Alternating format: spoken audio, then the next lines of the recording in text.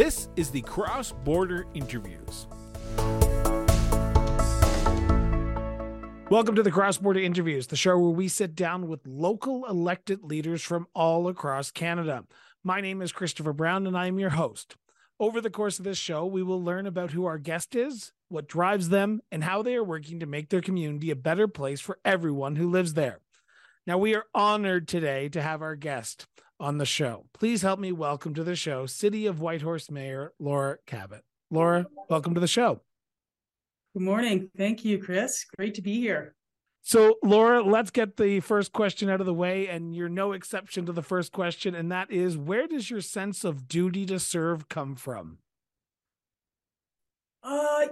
Chris, I became interested in municipal politics, what was happening in my community when I was about a teenager. So whatever that was, 50 years ago, 45, 50 years ago.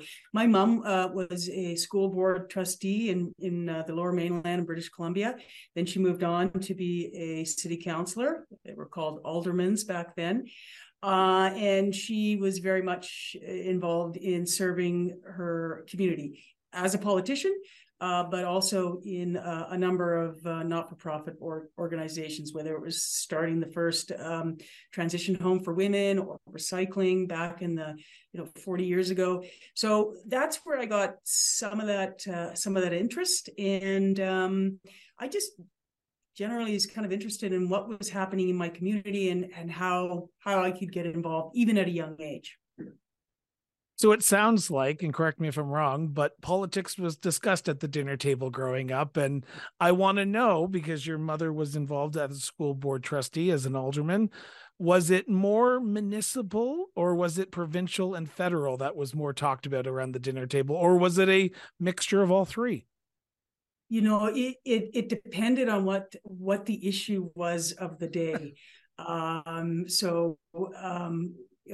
Whether it was something to do at the school, whether it was, I grew up riding horses, and so it was quite a horse community in Maple Ridge, and so there were municipal discussions about increasing trails, taking away trails, investing in some infrastructure.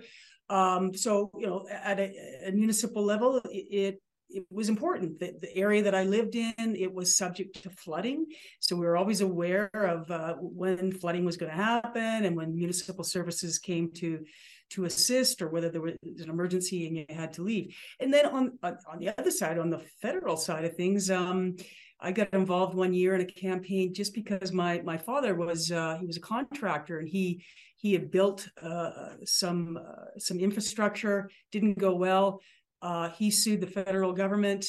It ended up going quite well for him, and before you know it, he had my sister, my brothers campaigning against this federal fisheries minister in a federal campaign. So we all got excited in that, and so it just depended on what the issue was before us. But it was just taking an interest in what was sort of happening around in your community. Now, seeing your mother being an elected official, did you ever think to yourself when you were watching her as a young child, say, I'm going to be a politician one day, I'm going to follow in my mother's footsteps and be on the ballot one day? Or was that something so far outside your mind until later on in your life in 2018 when you finally decided to put your name on the ballot? I have to say no, absolutely not. My disposition is I'm a little bit shy, and so actually getting out in front of people and knocking on doors and engaging with strangers, absolutely not. But my interest was more on campaigning, strategizing, supporting my mom or whomever's campaign I was involved in, ordering the signs, writing speeches, going to rallies. So I was always interested in politics and campaigns, but I was a little bit shy to actually end up being a politician. So it is a bit, if people knew me from my childhood and growing up as a young adult, they would think, she wasn't the one that I would pick who would end up being the mayor of Whitehorse. So when did you move from Maple Ridge to Whitehorse? Or I'm assuming there might have been some moves in between the two cities, but when did you officially set up shop in Whitehorse? 1992, because I graduated from university. I had a phys ed degree and a law degree, and was looking for a job. And I came north to Whitehorse for a job, thinking that I would just stick around for a couple of years, take in, make some money, get some, exciting hiking and canoeing and stuff like that in, and then head back down to the Lower Mainland. But really, it's once you move here, really it grabs hold of you, and it's hard to leave. So it was 32 years ago that I came here and started practicing as a lawyer for a number of years. So what happens between those 26 years between 1992 and 2018 that in 2018 you finally say, okay, enough's enough. I see what's going on in my community. I'm going to put my name forward and give my suggestions and my ideas to the people of the city of Whitehorse. And if they elect me, we'll try and change the way that I see it needs to be changed or work to improve and grow the community. What was happening in 2018 that finally put that spark in your body to say, okay, this is the time? Mm-hmm. Yeah, so I'd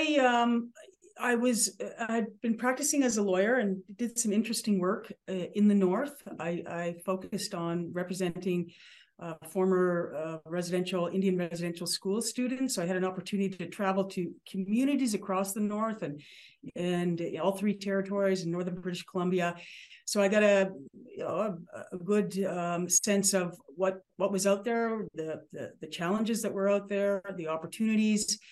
And back here in Whitehorse, my practice was starting to wind up, and I was a little too young to retire. And honestly, I kept up on the news, but just flipping through the newspaper one day, I was reading an article on some discussion that was occurring at City Council, where Council took up 45 minutes of debate on whether they were going to spend $250 on something. I think it was a donation. And I thought, wow, if that's how we're spending our time, maybe I could bring something to the discussion. And I love the city. It's a great city. Of course, I had ideas, and talking to other people, there were ideas on how we could even make the city better. So I thought, all right, I'll throw my hat into the ring, and I ran for council. So I became a councillor for 3 years here in the Yukon. The terms are 3 years. That's changing to 4, but yeah. So I was a councillor for 3 years. I loved it. I want to talk about that 2018 campaign for a second, if you don't mind, because Sure. I love finding out if the issues that are present in communities like Whitehorse and across Canada are what the media is talking about.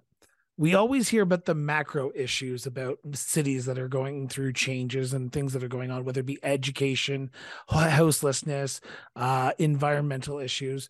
But when you're door knocking, you will hear a range of issues. And I want to know, in that 2018 campaign, I know it's about almost, if I'm doing my math here correctly, which I can't do correctly right now, 5 years ago, were there more macro issues that were presented to you, or were there more micro issues that were presented to you about what was going on in their individual neighborhoods in the city? I'd say it was both, and I have to say, even though I was sort of worried about knocking on doors, once I got into it. So if anybody's interested in running for politics, and you're a little bit apprehensive, once you actually start knocking on doors, it's fun, because people want to talk to you. People want to tell you what the issues are in their neighborhood, down the trail there, or bigger issues, housing. So it was quite a variety. I think housing was big in 2018 across the country. It continues to be big. A large issue here that we're all trying to grapple with and come up with creative solutions. Crime in 2018, we had a bit of an uptick in sort of petty crime, and it just seemed to be kind of the timing, but it was on every agenda. People were asking that at the door when we had all candidates meetings. there was questions about what are you going to do about crime in the community. So that was one of the bigger ones. Were there issues that you were approached with that, as someone who had lived in the community for some time, you believe you have a pulse on the community, you believe you have an idea of what the community's wants, needs, issues are, but until you actually go door knocking, you're going to hear some unique issues, some issues that you may not have thought about potentially in a campaign period. Were there issues that surprised you when you were approached, when you were knocking on these doors? Yeah, down to details about active transportation. So the cycling community is quite an active community here, and people cycle throughout all 4 seasons. So minus 40, you'll still see people that are commuting to work on their bikes, and they would very passionate about it, and not so much complaining, but trying to give advice on how to make that that experience for cyclists improved, and therefore get more people to ride their bikes and drive less. This is geographically a large city, so a lot of people drive here.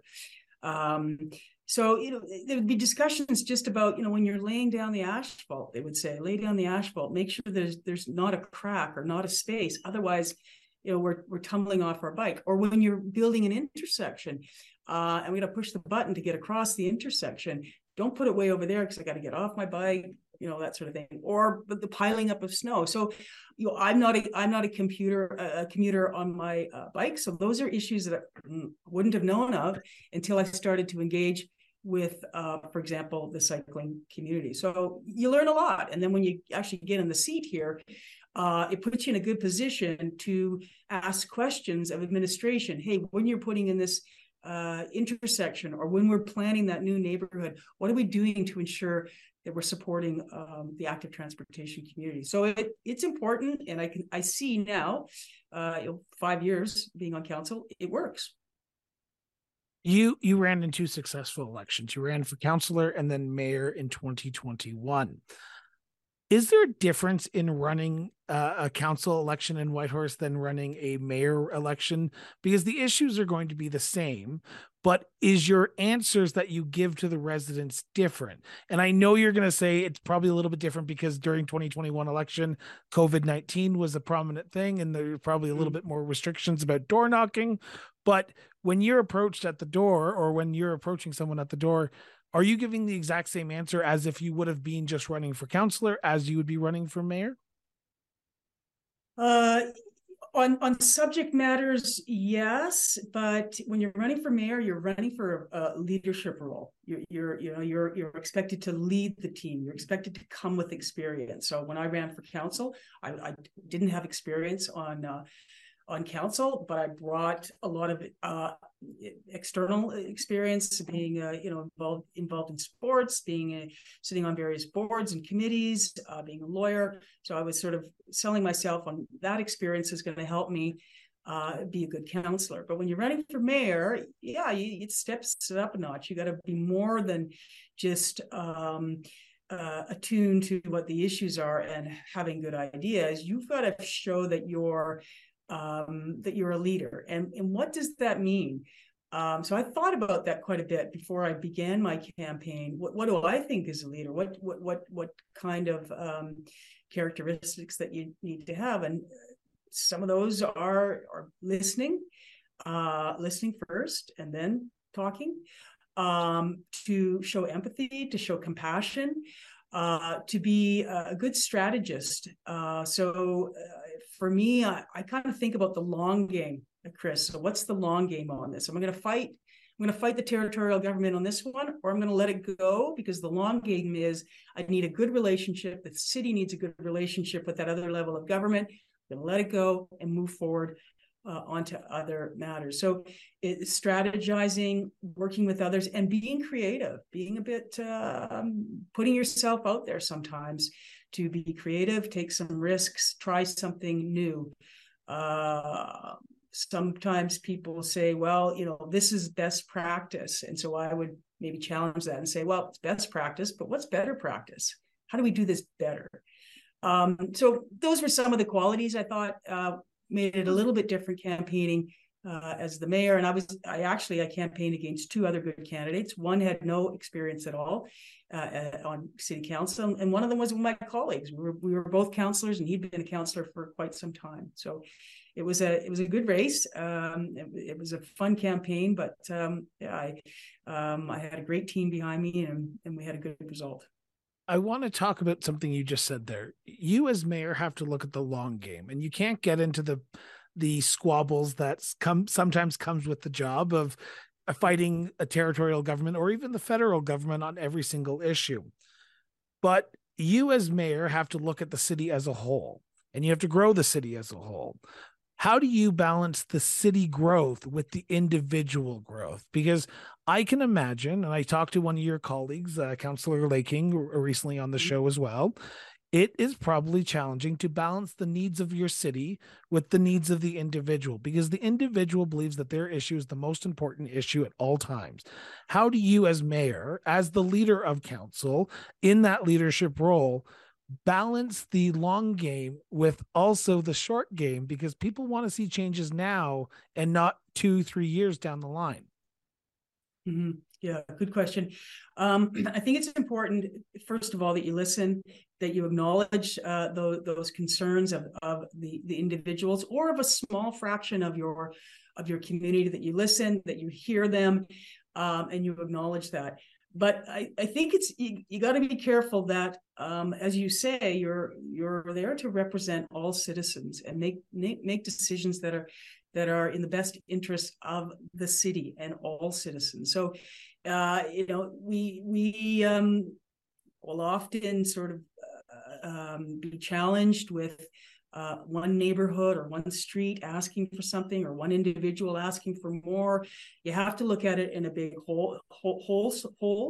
You need to balance some of your decisions with trying to provide as much as you can, but being fiscally responsible all. So it's balancing all of those things. But I think, again, the starting place is to listen to people, be respectful, and again, go back to, we're here to make decisions that are in the best interests of all community members. Making decisions is only one part of the job. Engagement is another, because you are there elected, I'm assuming, by the people who have put you there. And when an issue comes in front of you at council, you have to make the best decision for the entire community.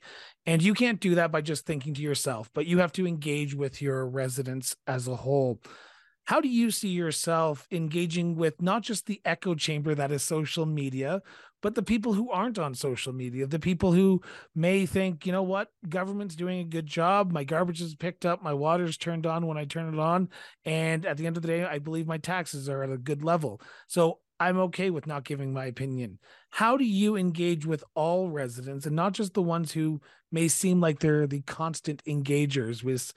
I can tell you, as a former administration employee for a municipality, you know, the few minority groups that, and I say minority groups as small local voices, who are always giving their opinions. But you can't always just go by those opinions. You have to go with everyone. How do you do that? Yeah. There's the silent majority that are generally fairly, satisfied with how things are going. They like the fact that you've taken some time to establish your strategic priorities, and you've given your direction to administration to implement those. And then you're passing budget. So you gotta stay focused on I think sort of the big picture. And as I just laid it out, right? Council, what are our strategic priorities? All right, we pick 6. Now we pass that on to administration. Let's see that in the next budget. Not in the budget. Why is it in the budget? Let's put it in the budget. Maybe it comes in the next budget. So you're sort of developing what you said you wanted to do, what you had heard from the public, what you needed to do, and you're rolling that out. Now, you may have some people sort of commenting, saying, do it this way, do it that way, and they're sort of the loud minority. You have to listen to that, but I'm not honestly, I don't spend a lot of time on Facebook and scrolling and certainly not responding. There's a professional way to respond to people. I mean, do that. But there's other ways that you can engage too. Just, I mean, a small town like this, walking down the street, people want to talk to you. Totally open to that. I have people that still write letters and will respond to that. Phone calls. The mayor will meet with people or meet with organizations. Having open dialogue, regular meetings with First Nation governments here. We do that. I have regular meetings with our community services minister once every 2 weeks.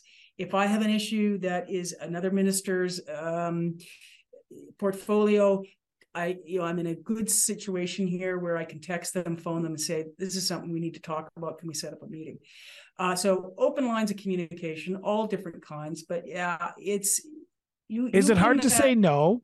Is it hard to say no? Because I can imagine there's probably people who come to your community, to you, and suggest ideas to make the community better. And you have to look at the financial, the bottom dollar, and not everything is going to be solved. And you may have to say no. Has it become easier to say no, or do you not say no and you say something else? No, I do say no, because you have to say no. You have to be honest. You have to be honest and open. And people I find that people dislike it when you're honest and frank. So if somebody says, can you do this? And you say, well, you know what? No, we can't. I mean, that costs hundreds of millions of dollars. We don't have it. So no, love your idea. But no, we can't do that. Or can you do something, for example, that falls within the territorial health and social services jurisdiction? Maybe it's building housing for homeless or setting up a safe injection site. That's a great idea, but no, we can't do that. It's not the city of Whitehorse's legislative authority. Support you on it. We'll work with the territorial government or the federal government, but that's not within our legislative authority. So it's okay to say no. And I think if you listen to people and are respectful, they're okay with your answer. They move on. And I think being frank and being open is appreciated. At least I've found it in the way that I've acted as a mayor and as a councillor.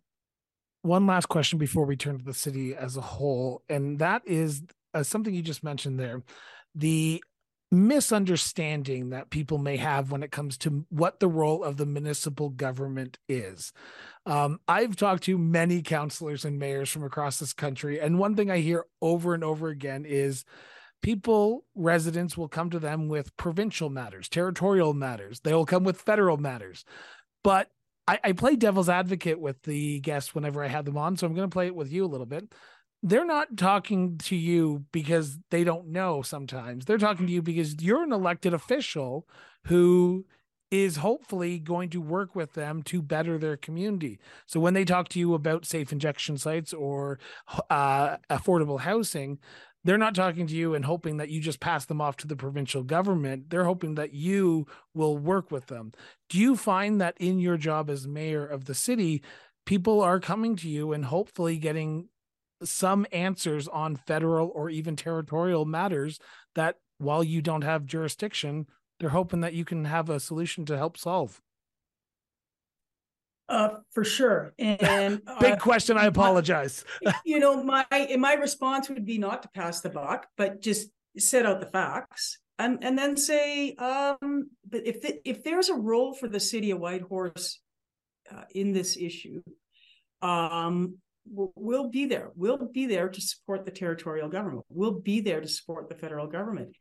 And we'll do whatever we can. I've just started this housing roundtable with the main elected leaders in my community here.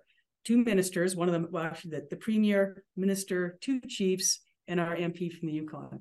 And it's a roundtable. It's like, and we go around the table. What housing initiative are you working on right now? Do you have any barriers? Well, the funding or zoning. And then you look around the table, who can help with this problem? So it's very high level, sharing information, because housing is really important here, sharing information on what you're doing, what you need, and who around the table might be able to help you. So that's the perspective that I come from. I'm not going to pretend I'm not the federal minister or federal MP, or I'm not the premier. But as the leader of the city of Whitehorse, the capital city here in the Yukon, if it's not within my bailiwick, I'll see if I can direct it or partner up in some way to find a solution to your problem. Thank you. I want to turn to the city as a whole now. And before I mention this, ask the first question, I'm going to preface this by saying this is a conversation between the mayor and myself. This is her opinion. This is not a motion of council, a direction of council. I seem to get very weird emails whenever I ask this question because people seem to assume that this is what's going on in council. But no, it's her opinion. Mayor Cabott, in your opinion, what is the biggest issue or issues facing the city of Whitehorse as of recording this episode right now? I'm going to give you three: Okay. infrastructure funding, housing, and climate change. Okay. I want to talk about infrastructure right now. Sure. You are not the only community, and I've talked to a few municipalities in the Yukon that is facing the infrastructure deficit. And you are hopefully having conversations with the territorial government to hopefully rectify this, or even FCM and the federal government.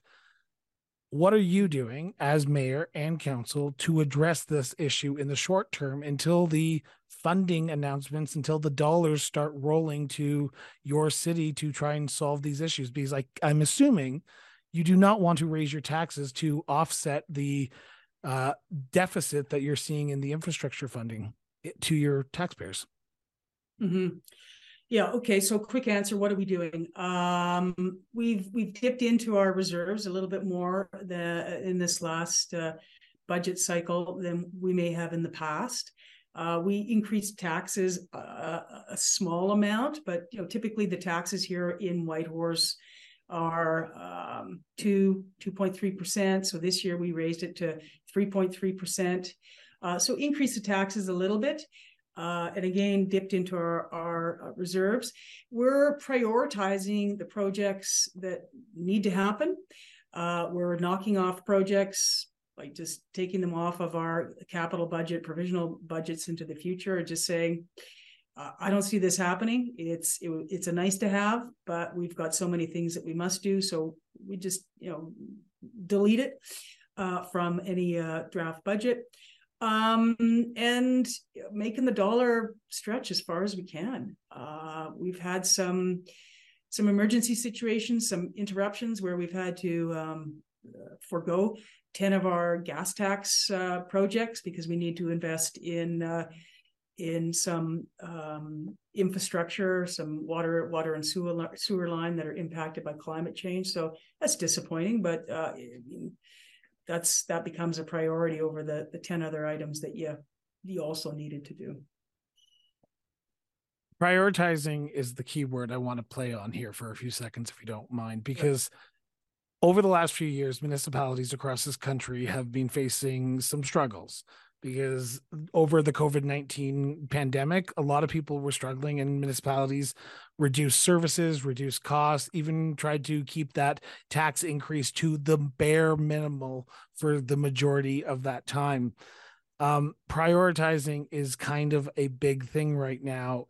Are you struggling to try to keep in mind with what you talked about in our earlier part of the interview of the long game with prioritizing what needs to be done, but also remember that you are playing the long game to make sure that the city grows in a sustainable fashion? Mm-hmm. Mm-hmm. Yeah, and then on top of that, I think every year you see expectations from citizens to take on more things that aren't typically within the municipal services.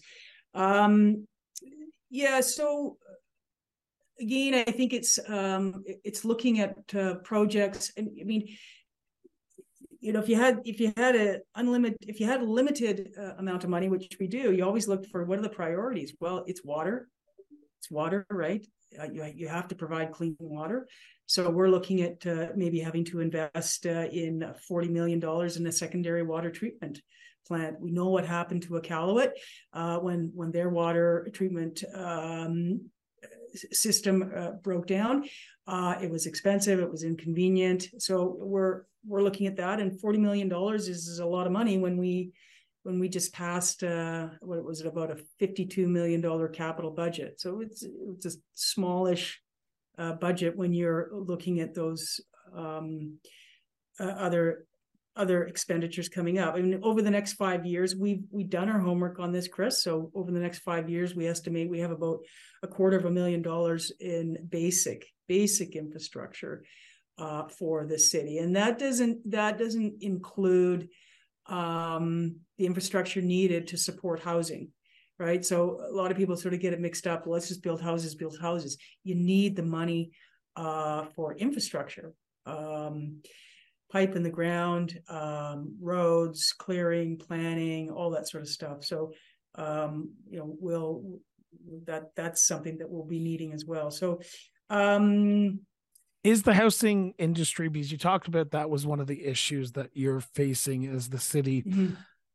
When you say housing, are you just saying accessible housing, access to housing, or different types of housing? What are you talking about when that is an issue for the city of Whitehorse? Housing across the spectrum. And I think it's really easy to sort of get forced into focusing in one type of housing, whether it's accessible housing or affordable housing.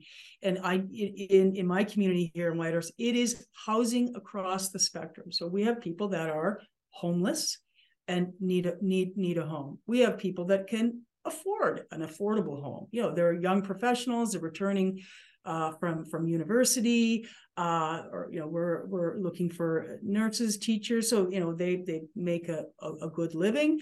They need homes, whether it's rental or buying a home. So those as well, and then all the way to the other side, where people that have a lot of money and just want to have a nice sized house with a yard. So it's across the spectrum, and this is a bit of a pet peeve of mine. If we just focus on one type of housing and ignore the other, you're not supporting your community. So if all we build in this city is affordable housing or housing for homeless, then we don't have housing to support those people. We don't have housing for social workers, for firefighters, for teachers, for counselors, for equipment operators. So that's why I think it's really important for municipalities to stay broad and ensure that you're providing housing for all members of your city. Is there a broad desire to do the broad housing challenge to make sure it's not just the one type of housing that people are building, or developers are building, I apologize, and actually develop all types of housing? Or because there's a big talk, and I'm assuming you hear it all the time too, affordable housing is the thing that we all need to prioritize right now. But you're right, we do need to broaden our scopes and not just think about affordable housing, but all housing. So is there desire in Whitehorse from developers, or even developers outside of the city, to come in and build that broad spectrum of housing that you are talking about? Yeah, definitely. I mean, our fastest growing neighborhood is called Whistle Bend, and it's probably about half built out now. There'll be another couple of thousand houses that will be built there in the next few years, and it's mixed. It's single dwelling, townhouses, apartment buildings. All of that stuff is being built in that new neighborhood as well. The city is, because we're trying to be a sustainable city, and keeping in mind climate change and our impact. We're looking at infill areas. We just passed our official community plan. Big focus there is looking at areas where we can do infill, and so again, do some densification, do housing that is affordable, housing that is close to the city, housing that is close to a grocery store, close to transit, bike trails. So trying to build out housing in a smart way, but again, across the spectrum. And the city we have a development incentive program. So if you are a developer, you want to build rental housing, you want to build high density housing, you're going to get free money from the city of Whitehorse because we need you to do that. And it works pretty good. It works pretty good. So we do have a lot of broad spectrum housing going on in the city for sure. Is NIMBYism an issue up in Whitehorse? Sure, but I think sometimes it's is it NIMBYism or is it people that are just really care about their neighborhood, really care about their lifestyle. And I think, again, I go back to, it's important to listen to people. So if you're doing infill and it's a place that was, it's got trees, it's a small forest, and people like to walk their dogs there, kids like to play there. I get it why it's important for them. But I think, so you need to listen to that, and you need to try and, find solutions. And we're lucky here in the city of Whitehorse. You don't have to walk very far. You're going to find another trail. You're going to find another little forest. You're going to find another place to walk your dog. So it's listening to those concerns, and working with the community to try and achieve what you've been asked to do, which is build homes, but be sympathetic and respectful for the things that they're looking for. So, I think often it's not necessarily NIMBYism. It's people that care and want to be heard. So I told you at the beginning of this, we'd be 40 minutes. We're almost at the 40-minute marks. And I want to talk about climate change because I know that is an important issue, particularly on what just happened in the city just recently, about 4 or 5 weeks ago. But then I want to turn to my next subject. So I'm going to try and do this as quick as possible for you. Okay. So you said that climate change is one of the biggest, one of the top 3 issues that is facing the city of Whitehorse. What do you mean by that? Well, it's 2 things. It's what we're doing as a city to reduce climate change, to reduce our greenhouse gas emissions, to reduce our footprint. So what are we doing as a corporate city there, and how are we also encouraging the community to reduce that? And then the second thing is, it's big in the north here, Chris, is adapting to the fact that climate change is here, and how to adapt, how to be resilient, how to respond. So it's always been the responsibility of council to invest in infrastructure, to keep an eye on what's getting old, and invest in that. But I think that it's doubly important now, because infrastructure is maybe getting older faster because of the impacts of climate change. So we see that here. Where are you seeing it on a regular basis, though? Are you seeing it? Because I know, correct me if I'm wrong here, because I did a little bit of research after we had to reschedule this interview, but there was a recent slide, or a mudslide, or a water slide in one of the areas of your city, which caused some damage to a sort of hill that is prominent in your community. Yeah, so the city of Whitehorse, the downtown, is located in a river valley. And so one side of the river valley is a large escarpment. Above that is the airport. And that escarpment, or clay cliffs, have been there for thousands and thousands of years, and slowly erodes generally. But in the last 2 years, with climate change, we've had double the amount of snowfall. The escarpment, the clay cliffs, are saturated, and in the spring, when it warms up and the water's got to go somewhere, it's pulling all the trees, debris, dirt down off the escarpment and onto the road. And we only have 2 road accesses in and out of the city. And there was a slide last year that shut the road down, one of the roads, for 6 weeks, and we knew it was going to come back again this year because we don't have a long-term solution yet. So a couple of weeks ago, we had another slide, and the escarpment is quite vulnerable. We were doing a lot of monitoring of it. We've got geotechnical experts. It's dangerous. We've shut off not only the road, but some of the very popular trails in Whitehorse. So that is a perfect example of climate change, something we didn't expect to to deal with, to pay for. It's $2.3 million last year, but and it'll probably cost the same this year. And Chris, the long-term solution for this one is going to be in the millions of dollars, whether you're reprofiling the escarpment, and that's a lot of work, or you're building a road or a bridge out over the Yukon River.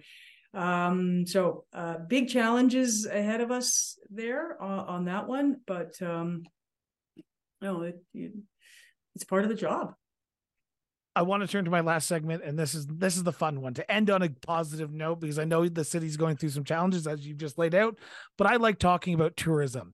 As I told Councillor Laking, I am going to be up in Whitehorse. We've actually planned it. We're going to be there in July. So get ready to see Chris Brown in the city of Whitehorse later on this year. So awesome. Mayor, in your opinion, what are some of the hidden gems in the city of Whitehorse that people need to visit, and at me as a tourist need to see when I'm in Whitehorse this year? Well, gee, there's so much. I don't know how long you're staying for, a couple of months, and you might hit some of them. Our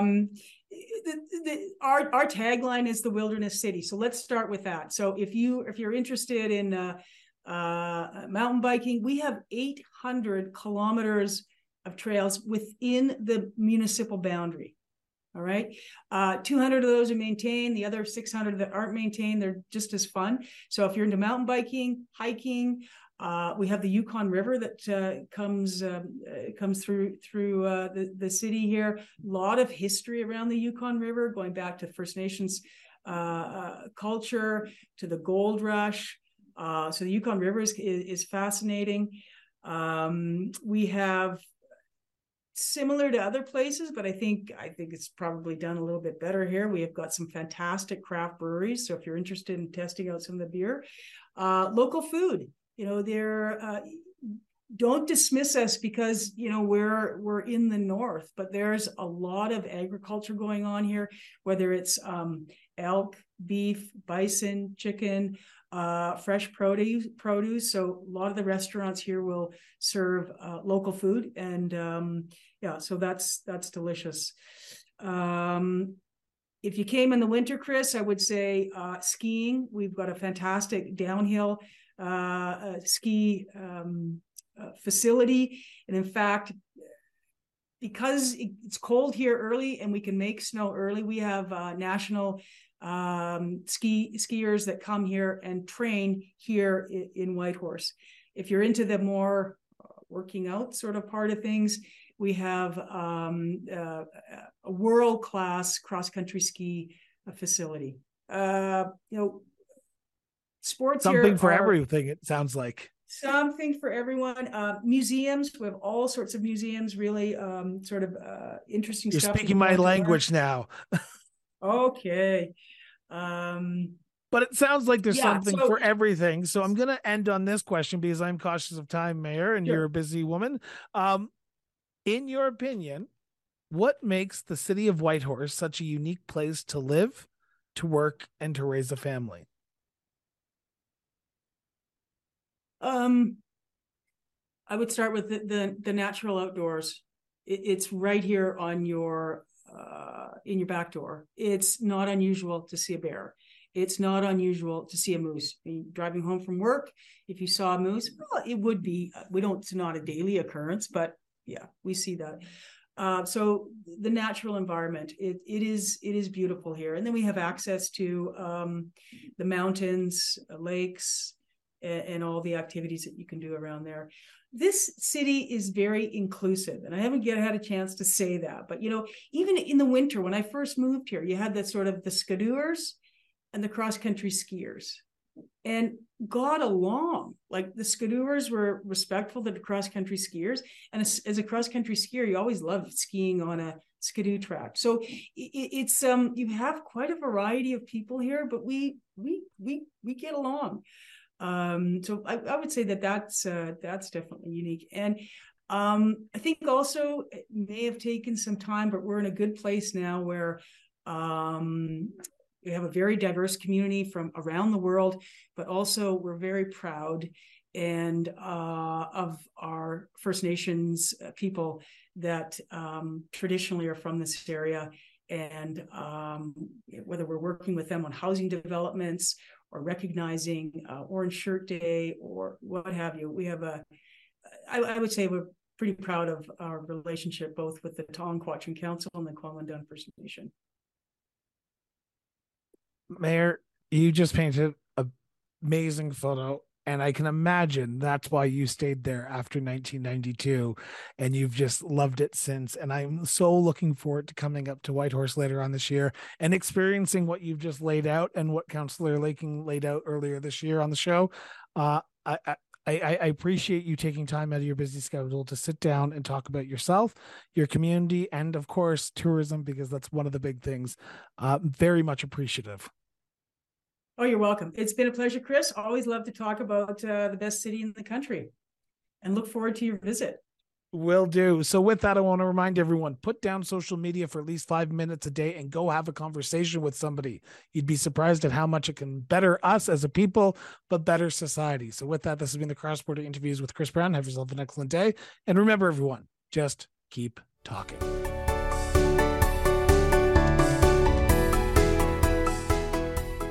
The Cross Border Interviews is a division of Miranda Brown & Associates Incorporated.